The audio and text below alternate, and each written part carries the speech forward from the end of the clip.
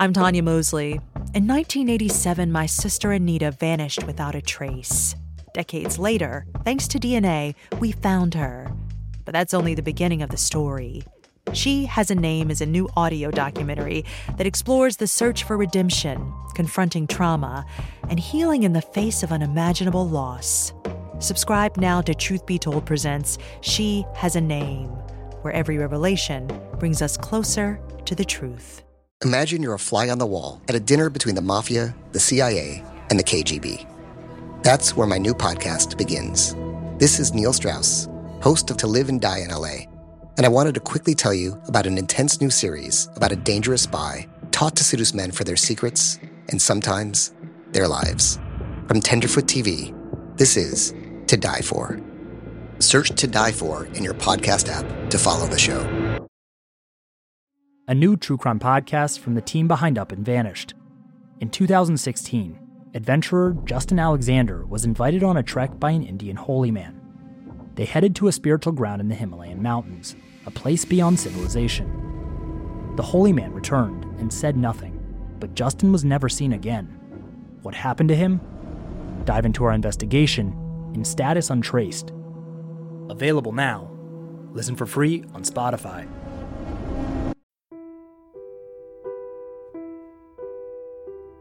On a chilly morning in 1864, 64-year-old Mary Tucker Borrowdale slid into a warm bath at Madame Rachel's Arabian bathhouse.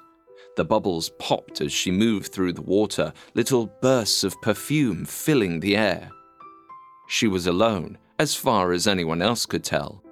But Mary knew that wasn't actually the case. Behind the tiled walls of the bath, her beloved admirer peered through a peephole in the wall. She tried to look elegant and graceful as she bathed, putting on a show. But in truth, the space on the other side of the wall was empty. There was no sweetheart gazing at her with desire. The only person watching Mary was Madame Rachel, world-famous beautician and low-class crook. Madame Rachel had fabricated the entire story. The admirer, the betrothal, the pending wedding, all as a means to drain Mary Tucker Borrowdale of her life's savings.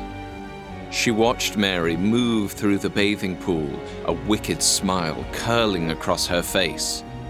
The elderly widow was a sitting duck.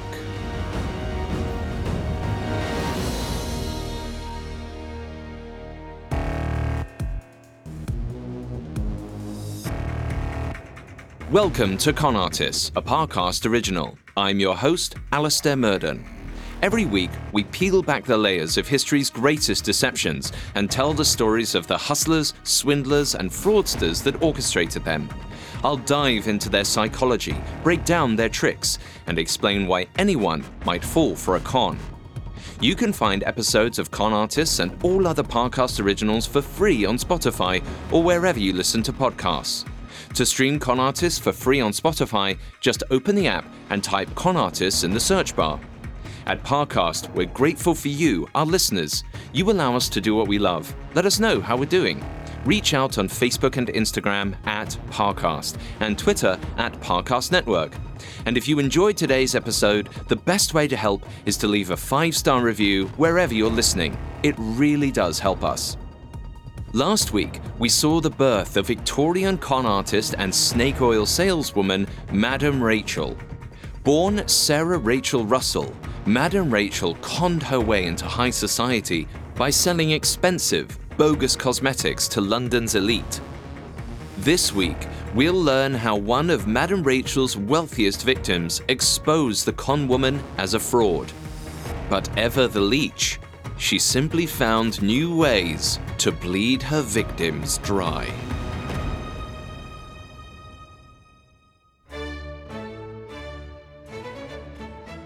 In the 1860s, New Bond Street was a busy boulevard in London's West End. The street was lined with boutiques and shops, places where the wealthy could unload a few shillings.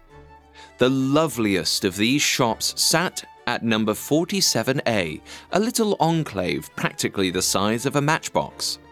It smelled of heavy, exotic perfumes, oud and jasmine and incense. The walls of the store were laden with serums and tonics, dainty glass bottles and soaps so bright they looked like macarons. The shop belonged to Madame Rachel, a woman as mysterious as she was beautiful. And she promised to make her clients just as lovely, ageless even. Like a witch who bathes in the blood of children, Madame Rachel's clients doused themselves in her tonics, desperate to stay young. By 1864, 50-year-old Madame Rachel was not only famous citywide, but the world over. Women sailed across the Atlantic to seek her treatments, paying exorbitant sums for her precious elixirs. However, this had to be done in secret, as cosmetics had been made shameful and taboo by reigning Queen Victoria. Makeup was reserved for actors and sex workers. No proprietous woman would ever be caught dead using them, which made it all the easier for Madame Rachel to extort her customers. She blackmailed them into paying off false tabs, threatening to expose their cosmetic habits to their husbands and suitors. She could ruin their reputations at the drop of a hat, or worse, cut off their access to her products. Of course, most of Madame Rachel's products were fake, a hodgepodge of perfume and chemicals that did little more than a placebo. But that didn't stop the women of London from flocking to her. Madame Rachel pushed her clients to the brink of financial ruin and even death, as she sold them bottle after bottle of arsenic-laced tonic. Some were sent to an early grave. But no one suffered more from Rachel's swindling than 64-year-old Mary Tucker Borrowdale. In late 1864, Madame Rachel convinced Mary, an elderly widow, that a wealthy admirer named Lord Ranelagh was seeking her hand in marriage. She suspected that throwing a sweetheart in the mix would persuade Mary to invest more money than ever into her cosmetic potions. And of course, Mary never suspected that Lord Ranelagh was as phony as the Madame's serums. As she stood in Madame Rachel's shop, reeling from the news of Ranelagh's affections, Mary could do little more than stare in disbelief. She inhaled the heavy perfumes hanging in the air, wondering if it was the scent or her emotions that were making her dizzy. An aristocratic lord, interested in her? It couldn't be. She was old and wrinkled. Certainly a wealthy lord would have many younger, more beautiful options. But Madame Rachel held firm. Lord Ranelagh had been admiring her from afar, in secret. Surely, Madame Rachel insisted, Mary must know of Lord Ranelagh. Mary admitted she didn't. They didn't run in the same circles. Well, Madame Rachel continued, the point was, he was very rich and very handsome and very interested to meet Mary in person. Which, of course, posed a problem. After all, wrinkles are less noticeable at a distance, but up close, the deep crevices that sprawled across Mary's forehead might give the handsome lord pause. Mary felt her throat begin to close. Love seemed so close, she couldn't let it slip through her grasp. Madame Rachel understood her predicament. She was always so understanding in times like these. Mary was a beautiful woman, but age had robbed her of her girlish charms. According to journalist Colin Barris with the BBC, Madame Rachel used two common manipulation tactics to win over Mary's trust.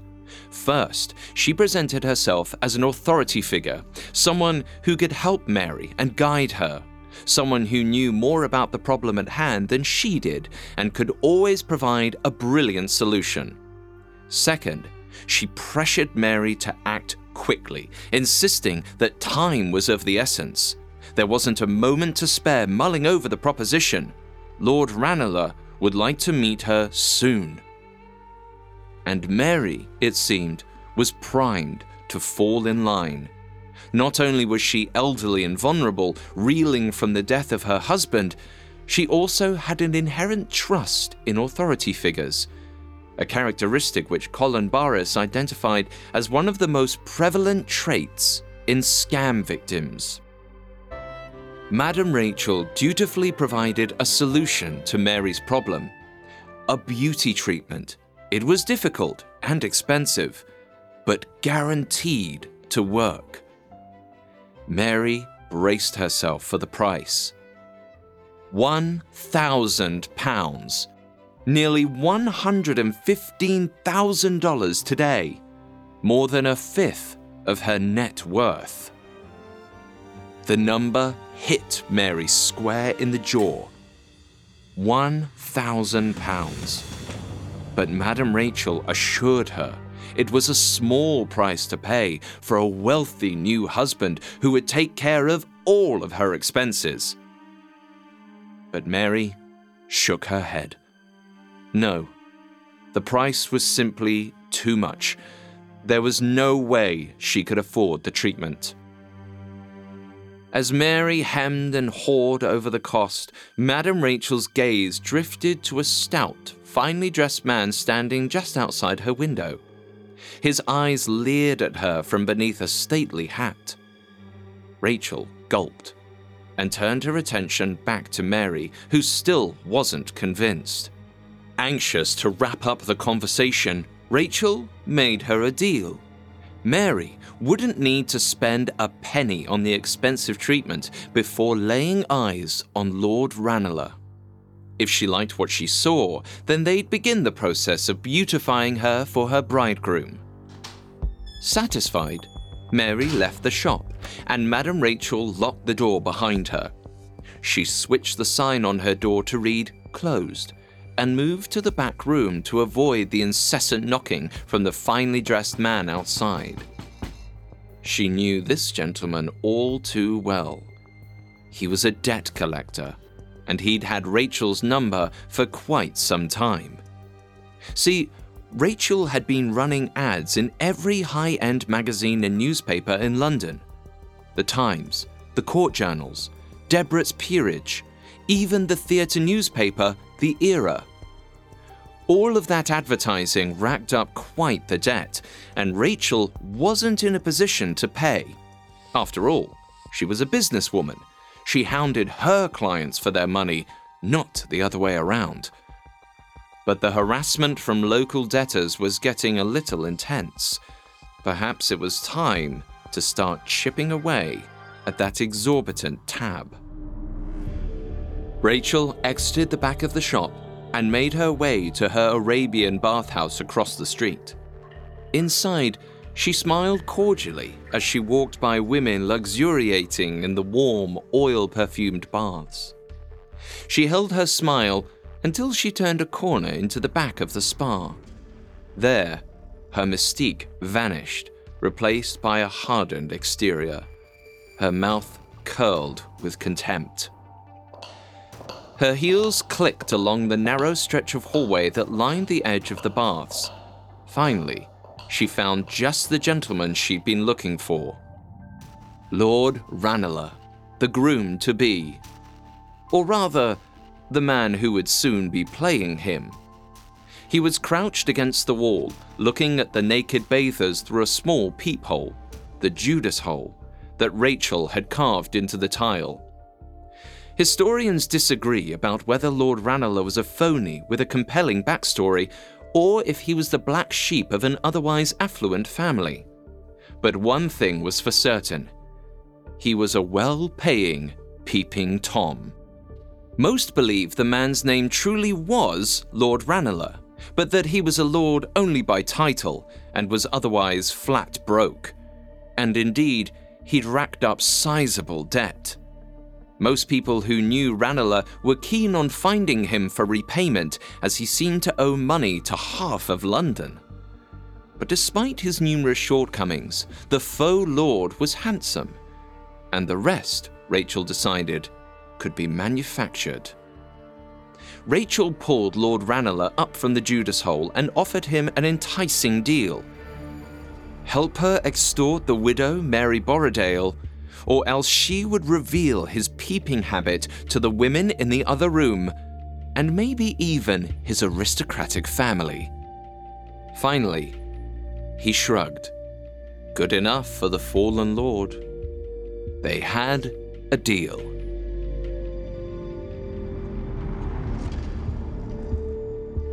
In a moment, Rachel worms her way into a royal pocketbook.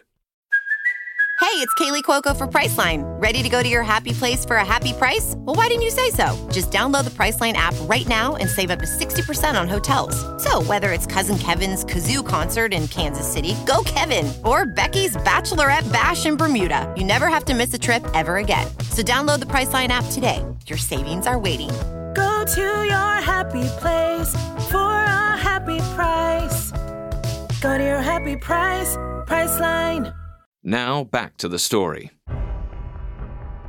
By late 1864, 50-year-old Madame Rachel was in a bind with debt collectors. She needed a great sum of money and had little time to accrue it. She planned to bleed the widow Mary Tucker Borrowdale dry over the course of years, but in the short term, she needed cash. And luckily for her, she knew just how to get it. Some would have considered it bold when Madame Rachel appeared at her client Georgiana's residence, and Georgiana considered it to be certain death to her reputation. After all, everyone knew Madame Rachel. Georgiana couldn't be seen with someone who sold makeup. It would start terrible rumors. She quickly ushered the beautician off her doorstep and into her home, hoping nobody had seen. Georgiana, Countess of Dudley, had no time for pleasantries. She was perturbed that Madame Rachel had called on her at all, let alone so late at night. What could she possibly want? Rachel smiled coyly and handed her an exorbitant bill, a record of a line of credit Georgiana had taken at Madame Rachel's shop.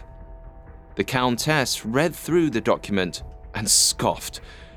Half of the charges weren't hers, and even if they were, she hardly had the money to pay. Rachel shrugged. That was fine. Perhaps, she suggested, Georgiana's husband could lend her a few quid. Georgiana stopped Rachel in her tracks. If there was one thing the Count of Dudley would find unforgivable, it was wasting his family's money on scandalous cosmetics. The Countess could feel her blood begin to boil. She reconciled with the fact that she had willingly entered this dance with the devil, and now it was time to pay up. Georgiana ushered Rachel to a room off the hallway and locked the door behind her. She offered to give Rachel her jewelry, more than enough to cover the charges. Then she'd come up with some story to tell her husband, that her jewels had been stolen perhaps. A robber had broken into the house and ransacked her jewelry box. It wasn't the most foolproof plan Rachel had ever heard of, but it would probably work. After all, Georgiana was royalty. Robbing the jewels of someone of her standing wouldn't be far-fetched. Plus, the newspapers would be happy to have her name in print. Minutes later, Madame Rachel walked out of the royal residence with a bag of jewels, the coy smile returning to her face. It would be days before the stage theft hit the papers, which was just enough time for Rachel to pawn the gems and track down Lord Ranelagh. She outfitted the fallen lord in fine attire, not exactly the Emperor's new clothes, but it would do the trick. And finally, as they left the Arabian baths, Madame Rachel pointed out the sweet, elderly Mary, his supposed bride-to-be. Tomorrow, they'd go through with the introduction. Lord Ranelagh scrunched his nose at the sight of her. The things he did for a payday. The next day, 64-year-old Mary Borrowdale entered the shop at 47A Bond Street when Madame Rachel grabbed her by the arm and ushered her to the corner. Lord Ranelagh, she told Mary, was in the shop, chatting with Madame Rachel's daughter. Then, without missing a beat, Madame Rachel ushered a blushing Mary over to a tall, handsome man dressed in a fine suit. He grabbed Mary's hand and kissed it, brushing off Madame Rachel's teenage daughter. He smiled and pulled the widow aside. He admitted he'd been admiring her from afar. Mary looked the man up and down and raised an eyebrow. No, she said. There was no way this was Lord Ranelagh. But the dashing man pulled a small business card out of his pocket and handed it over as proof. There was his name in typed script, Lord Ranelagh. It was so newly minted that most would see it for what it was, a prop. But Mary wasn't a discerning audience. She clutched the card to her chest, convinced the young man before her was an honest suitor. Madame Rachel watched at a short distance as Lord Ranelagh romanced the elderly woman. He kissed her hand, and Rachel could swear Mary's knees buckled. She was falling for the Lord head over heels, just as Rachel had predicted. And sadly for Mary, this made her incredibly vulnerable to a con. Author and con artist expert Maria Konnikova writes, "People who are going through times of extreme life change are very vulnerable to con artists because you lose your equilibrium. Positive changes also make you vulnerable. You start being more credulous of good things in general." Mary, who had recently lost her husband of many years, was dumbstruck to find that a member of the aristocracy was interested in her. She was grappling for stability and open to flattery, which made it even easier for Lord Ranelagh and Madame Rachel to trick her. Before they parted, Lord Ranelagh explained the situation. He would love to wed Mary, the most beautiful sexagenarian he'd ever laid eyes on. But the circumstances were complicated. His family, being members of the royal bloodline, were less than thrilled with his decision to pursue a commoner. This Mary understood, but there was little she could do about it. Lord Ranelagh shook his head. What she could do, he suggested, was see Madame Rachel for treatment and become the most beautiful possible version of herself. She was already lovely enough for him, but it would take some convincing to win over his scrupulous relatives. When the time was right, he would introduce her as his bride-to-be, and his family would be so overcome by her beauty they would have no choice but to bless the union. After some thought, Mary agreed. She wondered if Lord Ranelagh could help pay for the treatments, but he politely declined. His family wouldn't approve of him funneling money into a beauty routine. However, once they were wed, he promised he'd shower her with riches. She wouldn't need a penny of her own once they were together. Mary smiled. It all made terrific sense. She asked when she could see her beloved lord again. But Ranelagh simply gave her a coy smile and kissed her hand before leaving the shop. As he ducked out the door, he called out vague promises to write. Mary was overjoyed. The lord was far more handsome than she'd expected, and such a charmer. She couldn't hand over the £1,000 fast enough. However, there was only one problem. Her money was tied up in stocks and bonds. But this was no matter to Madame Rachel. The next day, the beautician introduced Mary to Mr. Haynes, a stockbroker who lived on St. James Street.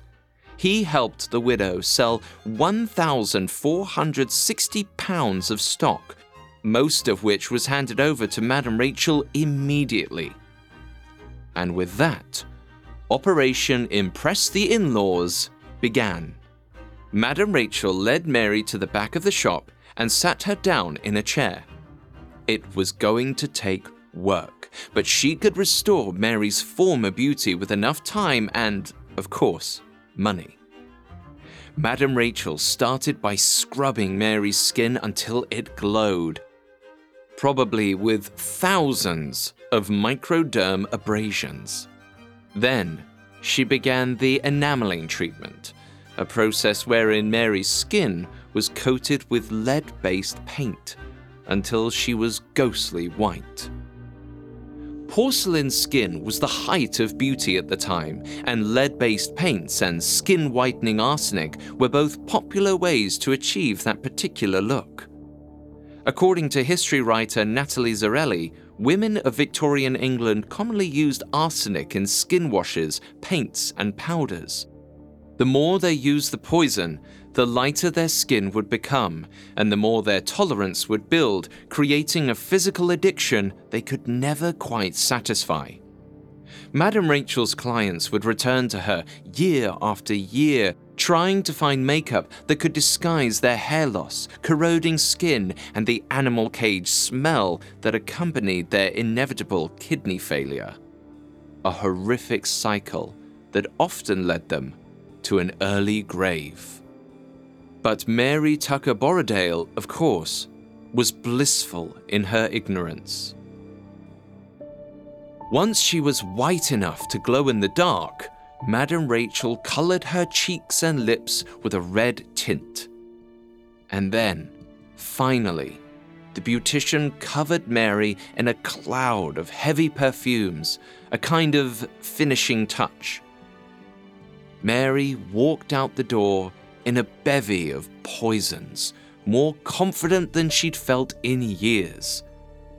It was the last time she'd be acquainted with that feeling. Days later, Mary was back on Bond Street, but this time she slipped into a pool of warm, perfumed water at Madame Rachel's Arabian bathhouse. She knew Lord Ranelagh was watching her from behind a wall somewhere through a secret peephole. This was their arrangement. She liked to think he wanted to see her naked, but couldn't trust himself around her. He put a wall between them to preserve her honor. It made her cheeks flush to think a nobleman needed such a buffer. It had been a long time since she'd had such an effect on a man. Afterwards, Mary visited Madame Rachel in the shop, gladly handing over £800 for the next round of her beauty routine. She fully expected an enameling treatment, but instead, Madame Rachel handed her soaps and a few powders. She assured her that was all that was needed for the time being. Mary took the cosmetics home and dutifully covered herself in powder, hoping it would soak up her wrinkles overnight. She wasn't sure when the prophesied beauty miracle would occur, but she tried to be patient. Yet, as the days dragged into months, she saw little improvement in her appearance.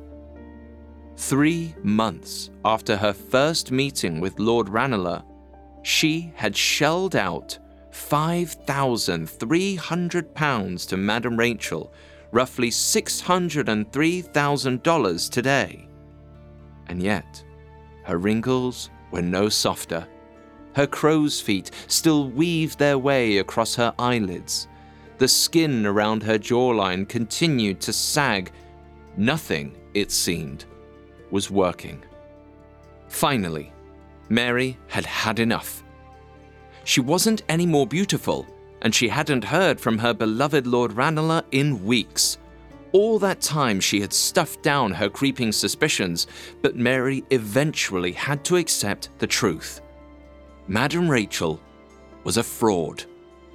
The next day, she marched into the shop at 47A Bond Street, ready to give the snake oil saleswoman a piece of her mind.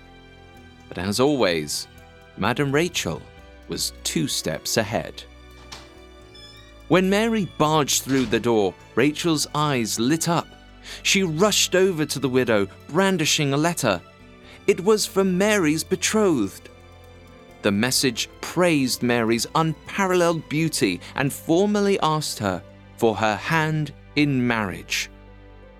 The widow was speechless, her eyes growing wider and wider as she read, until she got to the bottom of the letter, which was signed William. William? Who was William? What happened to Lord Ranelagh? Madame Rachel explained that it was a pen name. Lord Ranelagh was using it to propose a marriage by proxy. They would wed at separate altars, with proxies playing one another's roles.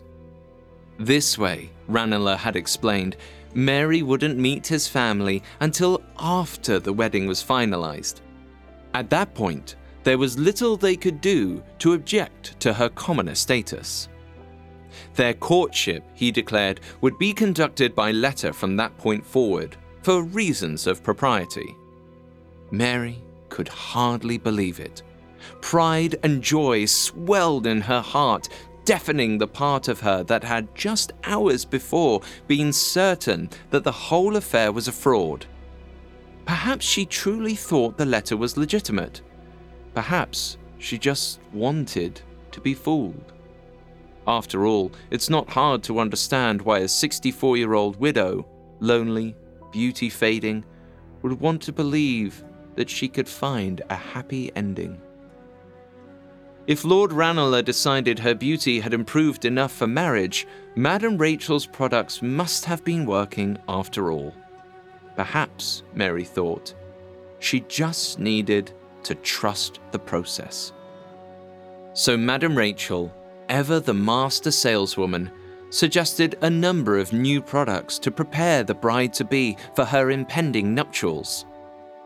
Mary nodded and shelled out more money, leaving with a phony powder and an equally bunk love letter clutched to her chest. She cherished that message, and the several that came after it all penned in slightly different handwriting. As sweet Mary Tucker Borrowdale would prove, arsenic and lead couldn't hold a candle to the addictive powers of love. In a moment, Mary is led to financial ruin and brings Rachel down with her. Now back to the story.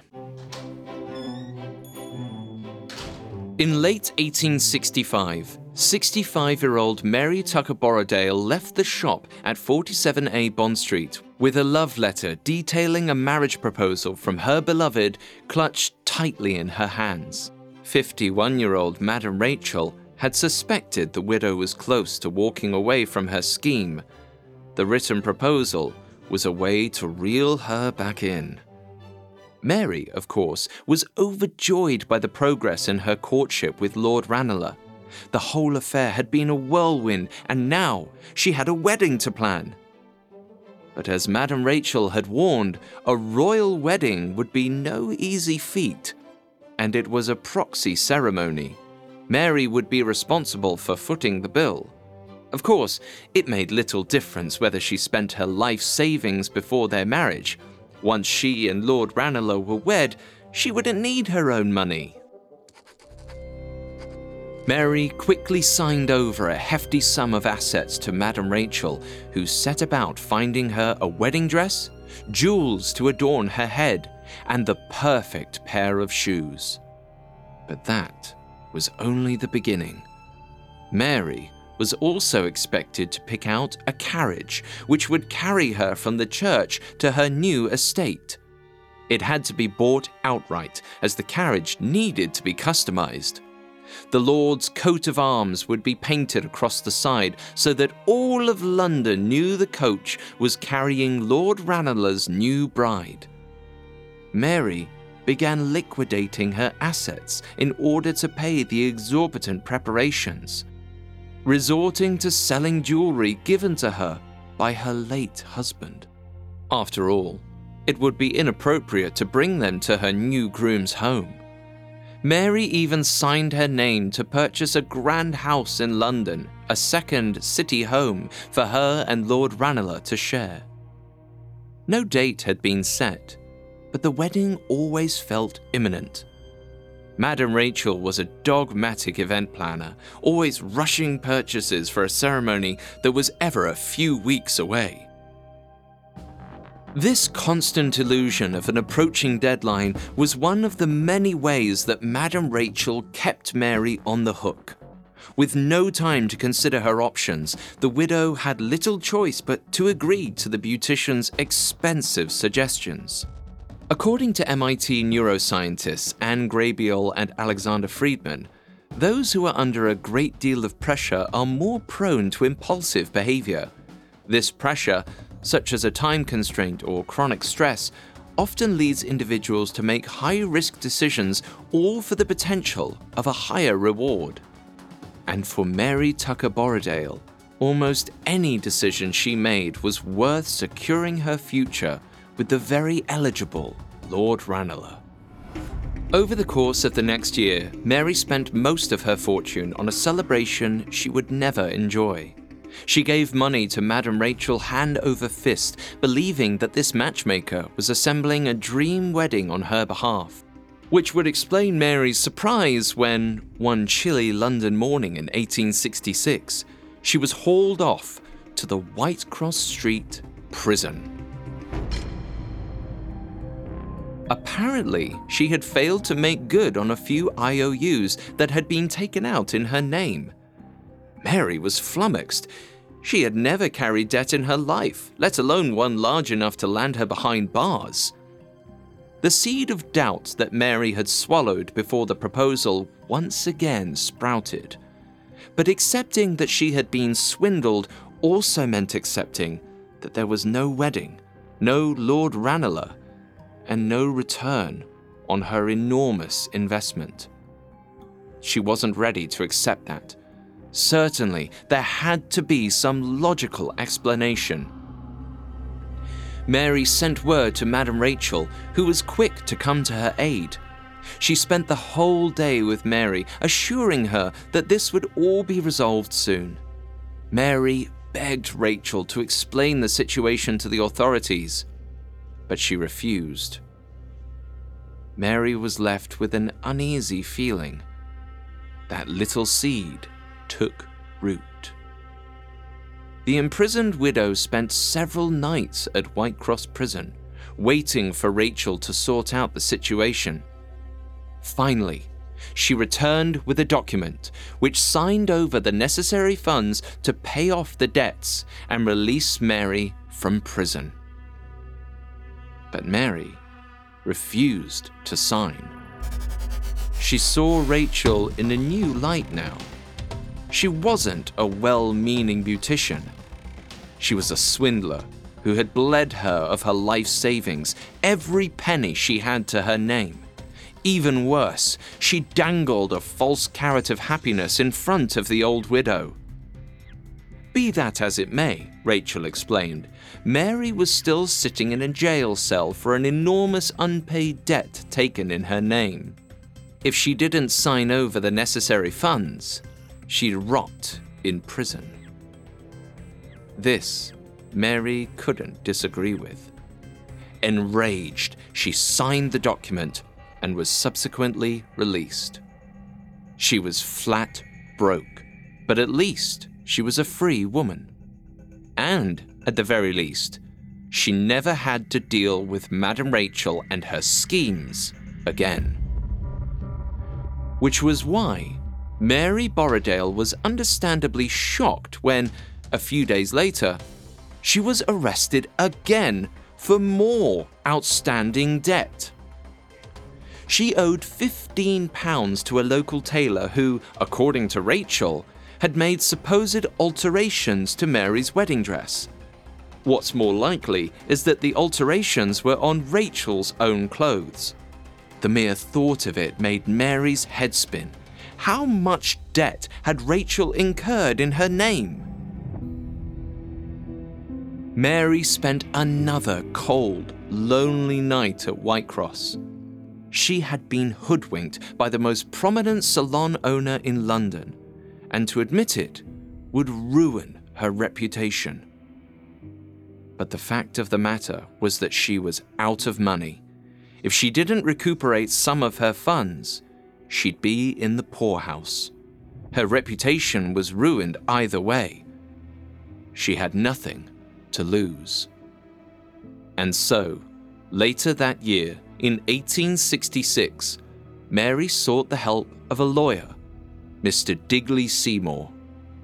She told him the harrowing details of her 2-year ordeal at the hands of Madame Rachel, and Mr. Seymour took pity on the old widow.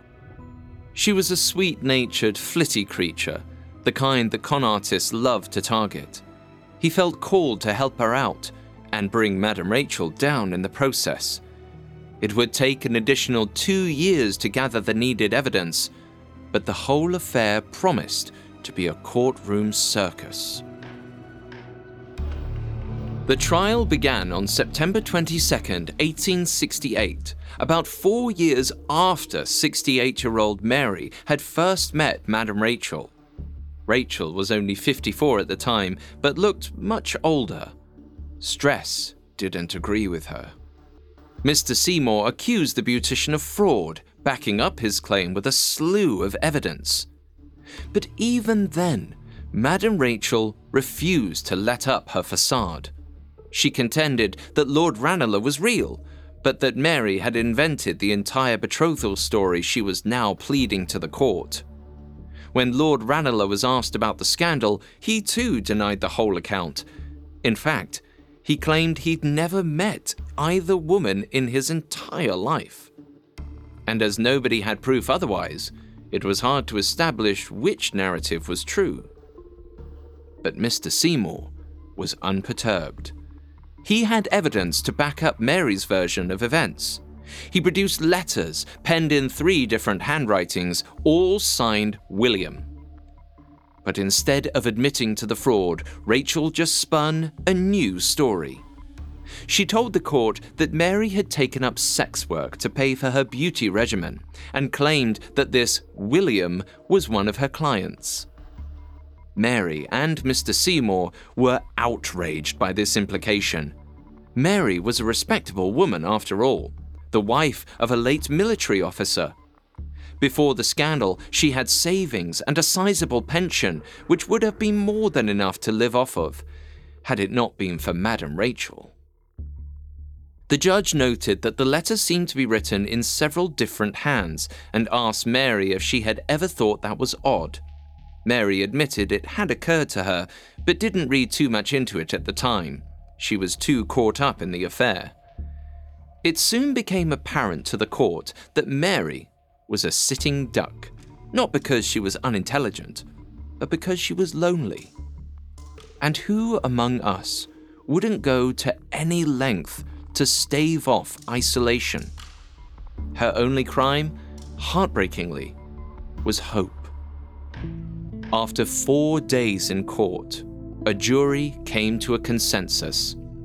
In late September of 1868, Madame Rachel was sentenced to 5 years at Millbank Prison. Though this may have been more due to Madame Rachel's Jewish heritage than the evidence against her. Anti-Semitism was rampant. The fact that Rachel was a wealthy businesswoman accused of swindling her clients only played into those prejudiced stereotypes. After she was hauled away, newspapers ran a smear campaign against her, calling her shop on Bond Street a den of Jewish vipers. But Madame Rachel proved to be less like a snake and more like an unlucky penny. She just kept turning up. She was released from prison almost 5 years later in 1872 and was immediately back to her old tricks. She discreetly opened another shop and regained many of her previous clients. They were thrilled to hear through the grapevine that she was back in business. And, much as she had done in her prime, Rachel blackmailed these clients, pawned their jewels, and fabricated their credit lines. Apparently, she thought her downfall was just an unfortunate incident with a spinster she'd underestimated. It had nothing to do with these nefarious practices. And so, women fell victim to her time and time again for years. It's impossible to know how many women were robbed of their money and their beauty in an effort to stay young.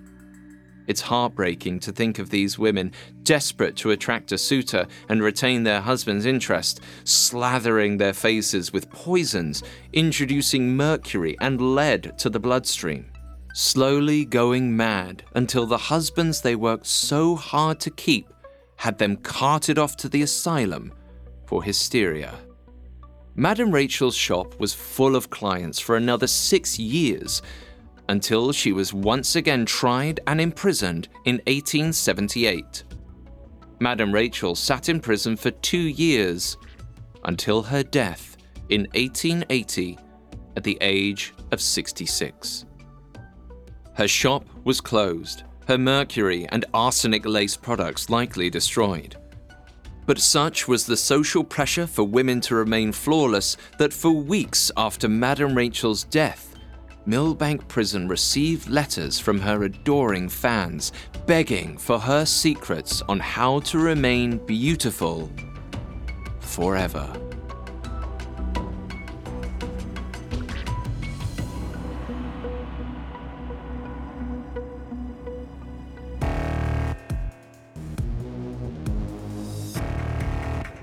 Thanks for listening to Con Artists. We'll be back next week with a new episode. You can find all episodes of Con Artists and all other Parcast originals for free on Spotify. Not only does Spotify already have all of your favorite music, but now Spotify is making it easy for you to enjoy all of your favorite Parcast originals, like Con Artists, for free from your phone, desktop, or smart speaker. To stream Con Artists on Spotify, just open the app and type Con Artists in the search bar. And don't forget to follow us on Facebook and Instagram at Parcast and Twitter at Parcast Network. I'll see you next time. Con Artists was created by Max Cutler, is a production of Cutler Media, and is part of the Parcast Network. It is produced by Max and Ron Cutler, sound designed by Anthony Valsic, with production assistance by Ron Shapiro and Paul Mahler. Additional production assistance by Maggie Admire and Freddie Beckley. This episode of Con Artists was written by Erin Lan. I'm Alistair Murden.